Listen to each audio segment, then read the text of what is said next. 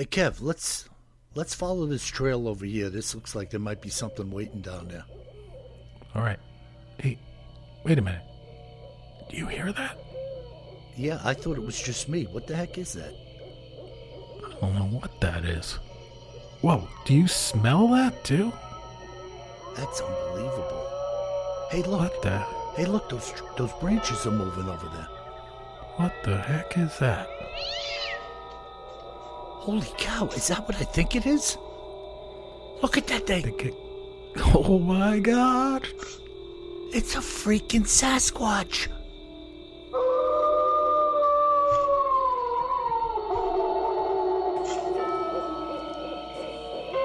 Welcome to the Bigfoot Terror in the Woods Sightings and Encounters podcast.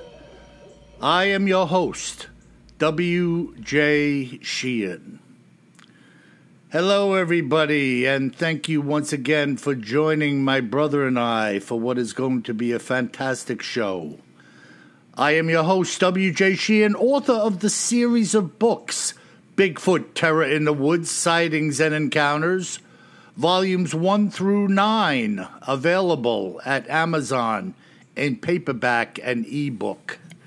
And if you're an audiophile, like to do a little bike riding with the earphone in your ear, you can pick up Volumes 1 through 8 at Audible, iTunes, and Amazon as well.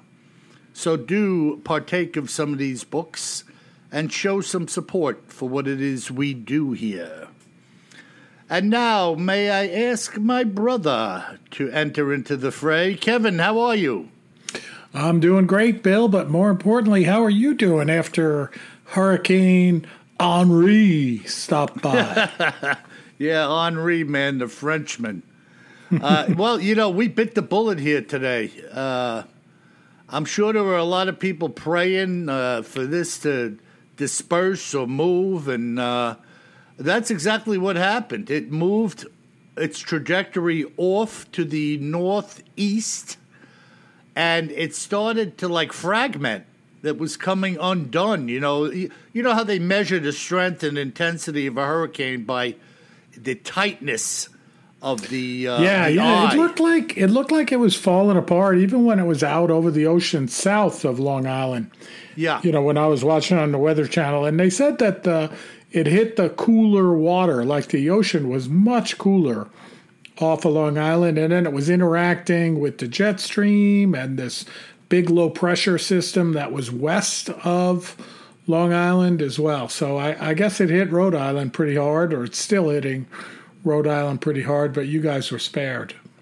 Yeah, well, you know, our biggest thing here was, of course, the winds. Winds are always a problem, especially with the trees full of foliage. Right. And we've been getting a lot of rain here for months. I mean, we have 2 or 3 rainy days a week over here. So, of course, they're worried about the trees being uprooted with the soil being soft and moist and everything. Right. But even at Montauk Point, there were only gusts to 60 miles an hour, and over by me, I don't think I had a 20-mile-an-hour wind over here. So, wow. Yeah, so it was really, thank God, everything worked out well, you know, and we had I heard numbers of around 1,500 people out of power. Yep. But when you consider there's a couple of million people on the island, 1,500, you know, most of that could be a regular thunderstorm, right? Exactly. Yeah. You know, couple and of limbs down. It's all because you put out that nice glass of Burgundy and a little fromage for Henri so that he would not be upset. Let me tell you something. I got 2 barrels waiting for Henri if I ever meet him. 2 barrels of vino? No. No? 2 barrels of lead. Oh. Well, I'm glad you made it through okay. I didn't think we'd be recording today because I thought for sure you would be without power or without internet. So that's fantastic. It's Good stuff. Good stuff. And you know, and we were saying down here, it was so strange. It's been a long time where a hurricane has hit the east coast of the U.S., me being in North Carolina, and its first landfall was north of North Carolina. So, like, I don't even have to worry about this thing where, you know, even when they hit Florida, Louisiana, Alabama, then we got to think about, okay, what's it going to do to us after it passes over the land if it's not one of them that just slams into North or South Carolina? Yeah, so it's kind of strange. You know how the shore is over here on Long Island. We've got some communities where if you get a rising tide, a full moon, wind pressure, if the circulation of the storm is pumping water into the Long Island Sound, that can be a problem for, like, you know, Port Jefferson. I was going to say Port Jefferson for sure. That place floods when the tide's just high without a storm, like with a super tide. Even you remember riding down into Mount Sinai on a full moon. The harbor would come up onto Harbor Road, and you couldn't get through there. Oh, absolutely. Yeah. So we were very fortunate, you know, that things worked out the way they did, you know. Well, we're glad. Super. Now, my brother, what do you say we dig into a little cryptids in the news and other oddities? Yeah, today we're going to talk about the hairy man. And we're going to do one of the classic encounters of all time, which occurred in October of 1955, and it's known as the William Rowe encounter. Oh, okay. Do you remember this one? Yeah, I have a recollection of the encounter, but, you know, I like to go over these things. You know, redundancy is great, you know. Well, we haven't covered it. I haven't done it as one, and I can't believe I haven't done this one yet because it's fantastic. Uh-huh. Well, so let's William have at Rowe, it. Yeah, he was an avid outdoorsman, and he was a highway worker at the time, and they were working on the roads, working on the highways in British Columbia. Up near Alberta, British Columbia, in a little town called Tête-à-Jean-Cache. That's the best my French is, so sorry, Henri.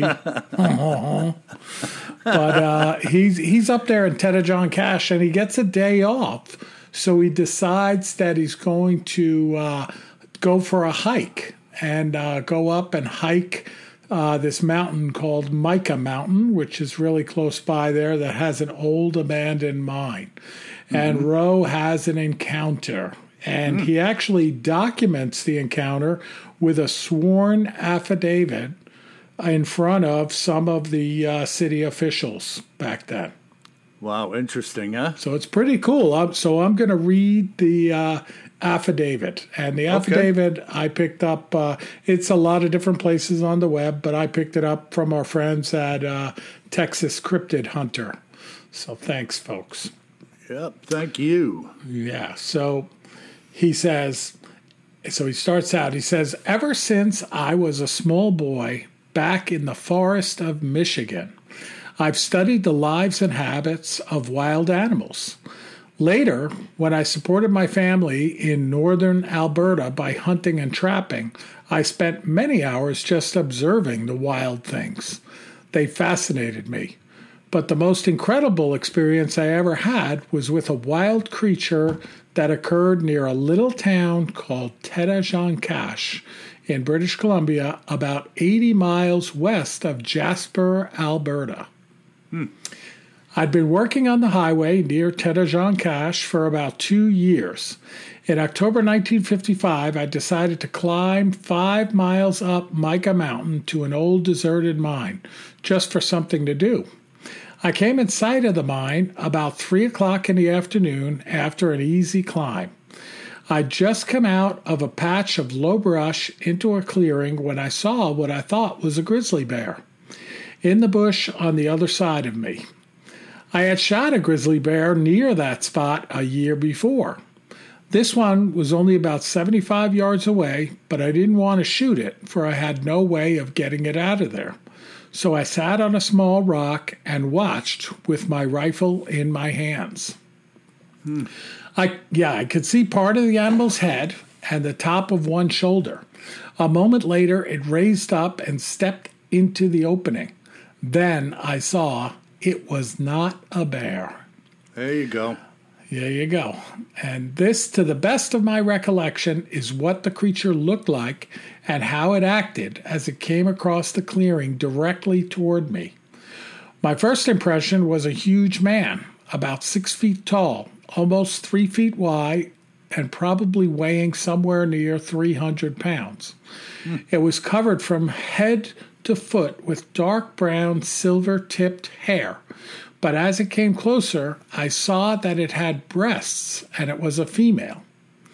And yet its torso was not curved like a female's. Its broad frame was straight from shoulder to hip. Its arms were much thicker than a man's arms, and longer, reaching almost to its knees. Its feet were broader proportionately than a man's, about 5 inches wide at the front and tapering to a much thinner portion at the heels. When it walked, it placed the heel of its foot down first, and I could see the gray-brown skin or hide on the soles of its feet. It came to the edge of the bush that I was hiding in, within 20 feet of me, and squatted down on its haunches. Reaching out its hands, it pulled the branches of bushes toward it and stripped the leaves with its teeth, its lips curling flexibly around the leaves as it ate. I was close enough to see that its teeth were white and even. The head was higher at the back than in the front. The nose was broad and flat. The lips and chin protruded farther than its nose, but the hair that covered it, leaving bare only the parts of its face around the mouth, nose, and ears, made it resemble an animal as much as a human. None of its hair, even on the back of its head, was longer than an inch, and that on its face was much shorter. Its ears were shaped like a human's ears, but its eyes were small and black like a bear's, and its neck was also unhuman, thicker and shorter than any man's I'd ever seen. As I watched the creature, I wondered if some movie company was making a film at this place, and that is what I saw, an actor made up to look partly human and partly animal. But as I observed it more, I decided it would be impossible to fake such a specimen. There you go.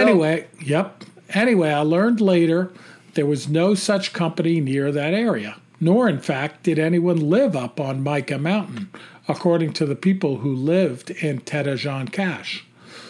Finally, the wild thing must have got my scent, for it looked directly at me through an opening in the brush. A look of amazement crossed its face. It looked so comical at the moment I had to grin. Still in a crouched position, it backed up 3 or 4 short steps, then straightened up to its full height and started to walk rapidly back the way it had come. For a moment, it watched me over its shoulder as it went, not exactly afraid, but as though it wanted no contact with anything strange. The thought came to me that if I shot it, I would possibly have a specimen of great interest to scientists the world over. I had heard stories of the Sasquatch, the giant hairy men that live in the legends of British Columbia Indians, and also many claim are still in fact alive today. Maybe this was a Sasquatch, I told myself. I leveled my rifle. The creature was still walking rapidly away.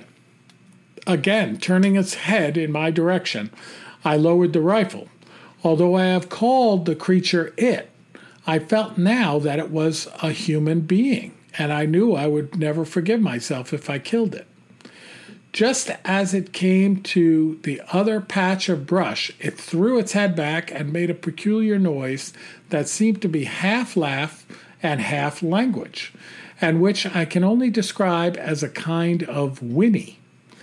Then it walked from the small brush into the stand of lodgepole pine.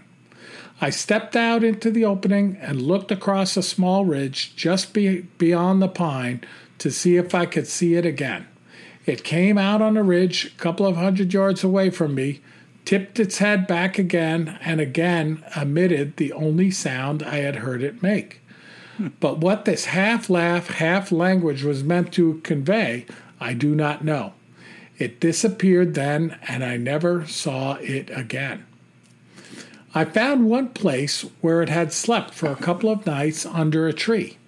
Now the nights were cool up on the mountain, at this time of year especially, and yet it had not used a fire. I found no sign that it possessed even the simplest of tools, nor a single companion while in this place. Whether this was a Sasquatch, I do not know.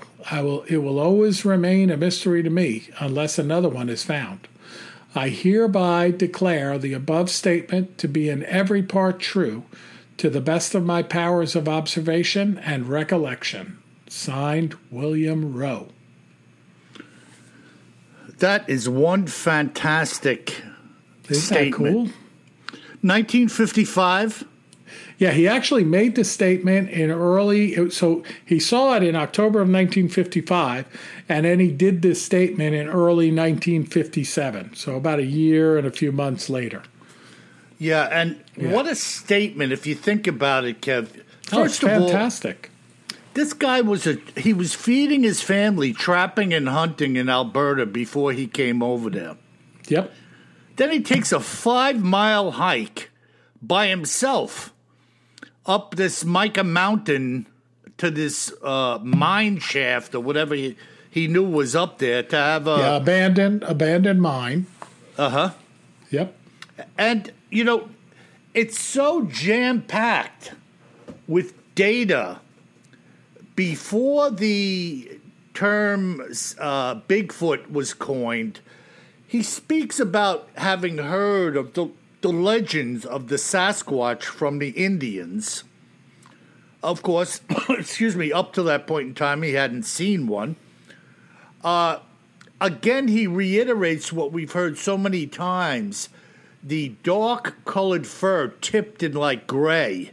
Yeah. And, of course, the females, we were just discussing this a couple of podcasts ago, how the females, like the Patty film, have this very cylindrical type of body. They're definitely not as tall as the male. He said it was about 6 foot tall and 300 pounds. Yep. And so many details. The head sloping forward, even looking teeth. No neck. Right. A neck that was not like a human. Right. I mean, just so many things. He was spot on with his level of detail.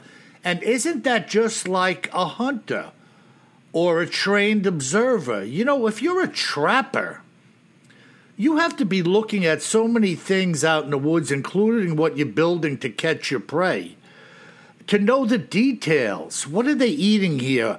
Who's moving in and out of here and where? Where am I going to set my trap? These people have a wealth of knowledge that can only be taught in the bush or person to person from those who have experience in that which you're about to partake of, Yep. And this is, he talks about himself being an observer of wild animals, as well as being, of course, a fantastic hunter and trapper. He says he's just fascinated observing them as well. And this is in the middle of nowhere, too. So it's, a long way west of Edmonton, almost to the border of British Columbia, and the northwest edge of Jasper National Park of Canada, which is, middle of nowhere, really. Yeah. I had a couple of guys, we'll get to that eventually, that had quite an encounter in Jasper.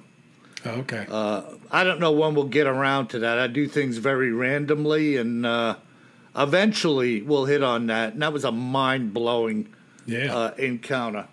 But this guy, I'm fascinated by the story because he felt so strongly about it that he wanted to have witnesses hear it and sign off on it as being truthful, just to get it on the record, Exactly, and it's in 1957. It's not like he's going for a record number of YouTube hits or something like that, you know.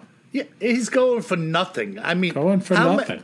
Yeah, how many people actually knew about it, I wonder, after he had made this statement? Yeah. Maybe some local rag newspaper at the time that had, 500 copies or something. Who knows? I mean, it wasn't a national phenom. Yep. Wow, that is incredible. No doubt about it. So super cool. Again, up in on the edge of British Columbia, on the west side of Alberta. Definitely hotbed area of Sasquatch. Kev, what was his name again? It is, now you're catching me off guard. I got it, William Rowe. William Rowe. Interesting, man. Really interesting. And I'll tell you what, you don't hear about that story very often. No, I don't. Yeah. And it's remarkable that such things go like unnoticed. I don't know quite how to put my finger on that, but this is another reason why I like redundancy with the podcast. I do not mind talking about things a dozen times over the course of a year or two or three or four, because they need to be told again and again, not only to remind ourselves, but to remind all the newcomers, people who don't know a whole heck of a lot about what it is we're talking about, and kind of re-up the story, the legends, the facts, the fiction, and kind of bring it up again and again and again, very interesting. Yeah, super cool, super cool. I can't believe I didn't do this one before. When I came across it, I was like, oh, I remember hearing about this. And yeah. So it's good. It's a good one. Yeah, hang on to that. We'll do that again down the road a piece, Yep. Even the Patty film, I could talk about the Patty film a couple of times a year easily, because it's so enthralling. So, what's the word I'm looking for? Well, so debatable. There's so many people that fall on different sides of the fence. Oh, yeah. It's controversial, for sure. Definitely. Thanks. That's the word I was looking for. Well, I got something pretty interesting here, and I'm sure there's people out there that would find this to be controversial, but I don't. This sighting was brought to my attention by a guy named Danny Reeves, who was surprised by something rather unusual while hunting in November of 1987. This is what Danny and his partner saw. It was November 30th, 1987, when my hunting buddy Tom and I had launched my duck boat in the Allegheny River in hopes of tagging a few late-season ducks that hadn't headed south of the Mason-Dixon line just yet. The water temperature was in the upper 30s, and tagging along with us was my lab. She had been retrieving field birds. By the way, his lab's name was Cinnamon. She had been retrieving field birds and ducks for me since she was 6 months old and was quite adept at doing so. Having launched the boat, we began to head about 3 miles downriver to a point where white water could be seen rippling over the shallow river bottom. We couldn't continue past here without lifting the motor, and if you did that, you'd have no way to get back upstream. Just before this area was a spot on the bank covered in cattails and reeds. It had always been a great place for us to build a makeshift blind to conceal ourselves for the hunt. Having reached this destination, we slid the boat up onto the shore, covered it over with our camo tarp, and concealed it from the birds overhead. We set about 24 decoys, after which Tom and I crouched in the cattails, standing in our insulated waders, while Cinnamon sat on the bank. keeping her paws out of the frigid water. Believe it or not, the labs can handle quite a bit more than you and I may think, but nevertheless, I didn't want her to be standing in the water idle for a longer than necessary period of time. We had seen some mallards and bluebills go by, but nothing within range of taking a shot. We had been in wait for about a half an hour when Cinnamon began to growl, which was very uncharacteristic behavior for her. She always kept quiet, very still, while waiting for my command to retrieve. She was unrelenting, however, with her growl eventually turning into a whine and then finally a bark. Now, there's no way we're going to attract and shoot ducks with a barking dog by our side. So Ed and I backed out of the cattails to try and calm her down. As we were petting and talking to her, she kept growling and puffing her jowls up, staring across the river at the bank on the other side. As I was talking to her and petting her, I asked Ed, "Do you see anything over there?" He said to me, "I don't see a damn thing. What on earth is she so upset about? I've never seen her behave like this." About 20 minutes had passed. She seemed to have calmed down enough that Ed and I re-entered the cattails to once again begin our hunt. About 15 minutes later, a couple of mallards broke off from their flight to have a look-see at our decoys, and the shots rang out. Ed and I virtually fired at the same time at 3 different birds, hitting 2 of the 3. Before I had given the command for Cinnamon to fetch, across the bank, rising up out of the cattails, appeared a gigantic, hairy monster, which stood easily 3 feet over the 6-foot cattails. This thing that was standing on 2 legs began to move quickly out of the cattails and towards the woods. The shots ringing out had obviously shaken it out of hiding, causing it to expose itself and move towards the trees. Cinnamon started to bark and howl like a wolf, and the creature turned as she did so, continuing to walk away from us. Excuse me. Now, we both knew what she was upset about, but how she knew it was there while we didn't is anyone's guess. I had scoured that bank with my eyes and saw absolutely nothing, and yet Cinnamon was aware of the monster's presence. We also knew that we were looking at a Bigfoot, but we couldn't believe our eyes. It was a tremendously large animal, being some 5 to 6 feet wide at the shoulders and maybe 9 feet tall or better. Only God knows what it was doing in the weeds on the other bank. The area it was in is dry, so perhaps it was bedding down in there and Cinnamon had smelled it. That's the only explanation we could think of given the circumstances we found ourselves in. By the time we were done watching it as it walked away, our ducks had floated downriver, and we decided to call it quits for the day. To this very day, Ed and I have not stopped talking about that encounter on the Allegheny while duck hunting. Now, I had asked Henry if there were any other details that came to mind about the creature, other than those he had already stated, and this is what he had to say. The creature was so large and darkly colored that it had to have been lying down asleep. I say this because where and when it stood, had it been crouching down or moving about, we would have easily seen its color at the very least, amidst the tan and dead cattails. When it first stood, it didn't so much as look at us. It was walking away at a very fast pace.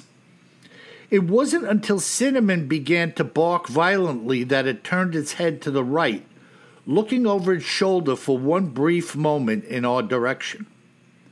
When it turned, the entire upper body moved with the head being seemingly unable to do so by itself. There was so much muscle visible throughout its entire back, particularly behind the head, that its head was virtually concealed from view from the rear.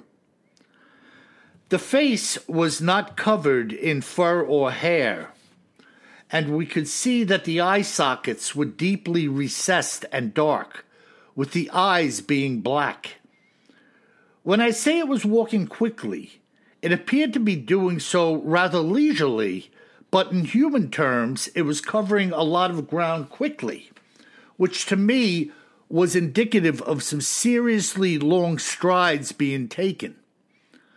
I will tell you flat out, without any hesitation or trepidation, that this thing is a monster and not a man. If it had showed up behind us, I would have emptied my gun at it, and if it didn't go down, I would be taking my chances in the river. That's the type of monstrosity that I am talking about. I'm not even sure that both of our shotguns could have stopped it from killing us had it come to that. What do you think of that, Kev? Oh, that's something else. And yeah, I wouldn't bet on both of those shotguns stopping some 9-foot tall Bigfoot while you got duck shot in there. Yeah, I mean, it's like shooting at a bear, right? Yeah. How many times have we said that? You might pump a couple of rounds at it, still might kill you before it rolls over and dies. Absolutely. Jeez. Yeah. And the Labrador senses it, just like in my house. Yeah. But my Labrador Martha would have been sensing the cinnamon roll rather than their Labrador Cinnamon sensing the Bigfoot. Yeah, she'd be smelling the ripe tomatoes in the garden. Yeah, she's like, I can smell a tomato from across the river. Yeah, it's interesting, though, the how and the why and the when that people encounter these things. Yeah, great. Again, common description, too, with well, I mean, this one's a really big one, right, at 9 feet tall or so. But the muscular nature, the deep-set eyes, the black eyes, the, lack of a neck because it's so muscular. Pretty interesting. Yeah, and I found it interesting just thinking back, Expedition Bigfoot, they were by that creek in Kentucky, and they had found a print near the cattails. And Dr. Mariah Mayor, whatever her name was, commented on the cattails in some way, how they were parted and a creature having come down by the water. There's so much redundancy with the need for these creatures, like any creature, to have water. Who knows? Maybe they sneak up on ducks or geese nesting in the cattails on the ground and grab eggs, or snatch them out of their nests while they're sleeping for a meal. It's if you're a true scavenger, anything is fair game, right? I mean, anything you could get to eat, eggs, food. Going back to the fella we were just talking about, he said that thing was grabbing the branches, probably berry bushes. Yeah, well, and just eating the leaves too, eating some vegetation. Stripping them off with the teeth. Just incredible, man. I mean, what a fascinating, wild. Yeah, it's a fascinating adventure. Wild stuff. Talking about the Bigfoot monster. He's right, though. You see, the terminology he uses, this thing is not a man. It's a freaking monster. And maybe the term monster is not apropos, but if it's not a man, it's an animal, and a monstrous animal at that, Hey, when I see a grizzly, I'm like, that thing is a monster. Some of those big grizzlies. Yeah, there's no doubt They're about monsters. You don't think of them like an animal. You think that thing's a freaking monster. it. Yeah. Rip your arms off. You think about some of the creatures that have roamed the earth before we were here. And one that I brought up before was the short-faced bear. Yeah. I mean, they say that short-faced bear was 14 feet tall and a ton, and big teeth and claws. And I mean, my God, can you imagine facing off on that thing? Or if you were living in a cave, that thing coming after you for food? Yeah, he used to pal around with the saber-toothed tiger. Yeah, no doubt, Yeah, and you're crazy. there with a pointy stick trying to fend them off. Man alive. No, thank you. Wow. I told you the story. I was listening to this fella being interviewed. He was quite the scientific guy, and he was talking how about years ago when they found skulls of old humans, they'd find breaks in the skull. And by many people, it was always thought to be from a strike from a hatchet or a club or murder or warfare where somebody got smashed in the head with a rock or something. Right. But his opinion was, after the fact, that it was from the saber-toothed tiger attacking them as prey and puncturing their skulls with its fangs. Certainly could be. Think about that for a minute, huh? Woo! I don't know, man. People like to mess around with the Bigfoot. I don't think they're to be trifled with at all. No, especially when they're 9 feet tall. Wow, man. Jeez, it's just hard to believe. So that's it, Kev. A couple of great pretty account. Allegheny pretty- River. So that's like Pennsylvania or something like that? Well, guessing? we think about Allegheny in Pennsylvania, but I didn't put in here what state he was in. Okay. But definitely northern, in that it was November and he was hoping to catch some of these ducks before they flew south. Yeah. So definitely in northern hemisphere. I think the Allegheny runs through a few states. Yeah, I'll have to look it up. It up. But Yeah. Very cool. Yep. So there you Good have stuff. Good stuff. Well, we got some good listener mail, Bill, as well. it. All right. And our first letter comes in from Jimmy in Las Vegas. Ah. Yeah. And Jimmy writes, hello, WJ and KJ. First off, thank you so much for your podcast. I absolutely love it. It helps me fall asleep. I'm not sure that's a good thing, Bill. And he writes, and then I listen to it the next night so I can hear what I missed. Hopefully you don't fall asleep 2 nights in a row on the same one. So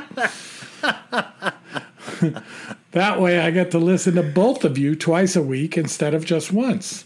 I've listened to every podcast to date, and I have 2 books as well. So thank you so much, Jimmy. Excellent.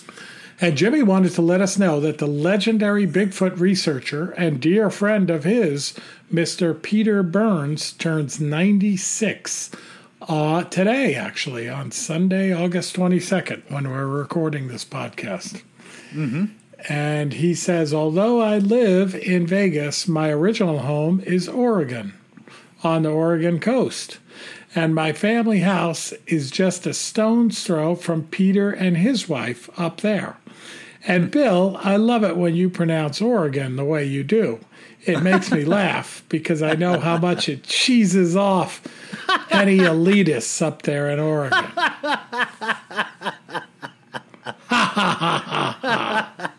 He writes, and he says, I digress. Just figured I'd pass on Peter's birthday to you, as I know the research community is a small one and you'd appreciate knowing. Yes, so happy birthday, Peter. Happy 96. And then he says, thanks again for your awesome entertainment. Hope that you keep globetrotting, Kev. And Bill, I hope that you keep carrying more gun than you think you're going to need. Now that is excellent. It's a good one. Short, to the point, well said. Yeah, Kev, I went back with this fella, and I asked him how I could contact Peter. And I got an email, and I reached out to him, so I'm waiting to hear back from him. Cool. Yeah, I'd like to hear what the fella has to share. And through many years of research and stories, and it's just always good, to kick it around, No doubt about it. That is fantastic. Very cool. All right, our next letter comes in from Rob in Oklahoma. And he writes, hi, guys. I listen to you guys every week. I wrote in before, and I talked to Bill on the phone shortly afterwards. You're always asking for ideas on stories for you guys to cover. Have you ever heard of the Lake Worth monster? This is near Fort Worth, Texas, and it's not about a lake monster in the tradition of Nessie or Champ. The Lake Worth monster was a white, Bigfoot-like monster that terrorized the Fort Worth area for a while.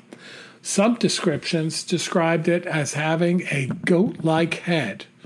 Uh-oh. It even threw a truck tire at some folks in a gravel pit area. The stories say the tire flew over 100 feet. There's even an alleged picture of the beast. I very much enjoy your podcast. I also devour everything I can find about cryptids, especially Bigfoot. And then he goes on to say, have you heard of the Gugwee? Which I haven't heard of, Bill. Have you heard of the Gugwee? How does he spell it? Gugwe. No, and he no says idea. the Gugwee is a type of Bigfoot. The Choctaw Indians have tales about this nasty critter. It's sometimes called the Bear Man because it is the only giant ape man with a snout. Think baboon-like instead of gorilla, and you get the picture. It reportedly only eats meat and will kill humans.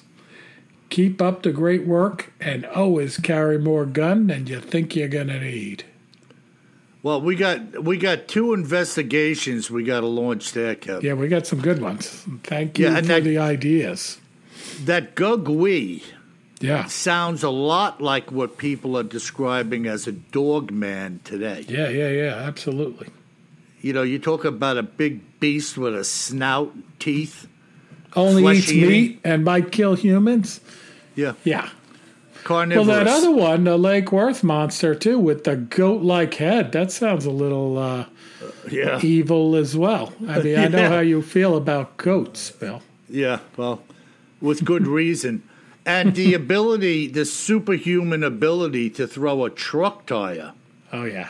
Now, I would imagine when this guy says a truck tire, we're talking about, 18-wheeler. Hey, Bill, and even if you throw my pickup truck tire, that's pretty good.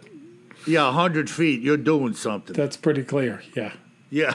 Oh, my goodness. Yeah.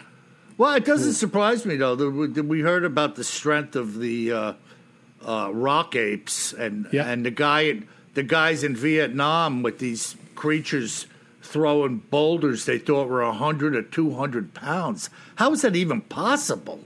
No idea. Yeah, it's a 100-pound rock. Cannot imagine. Look what a well-trained man has to go through to hurl a shot put. Yeah. The musculature and the spinning and the practice and the momentum, to get the thing launched, What do they throw those things?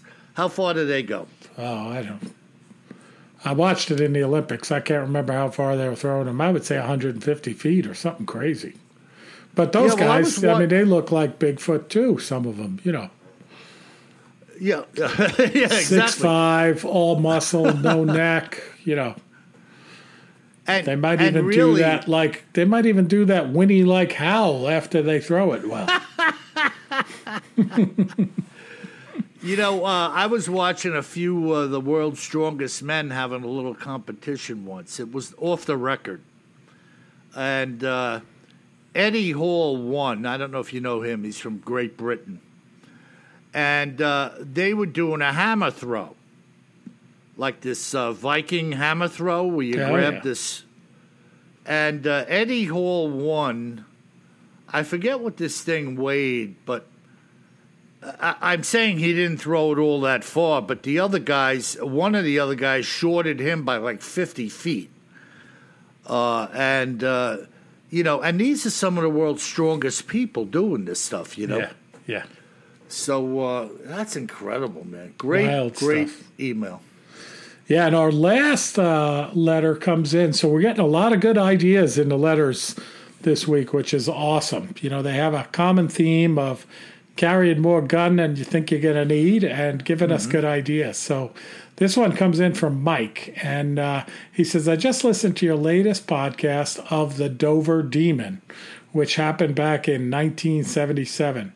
And afterwards, on YouTube, I found Bob Gimlin had just dropped a new video titled The Enfield Monster, which happened in 1973.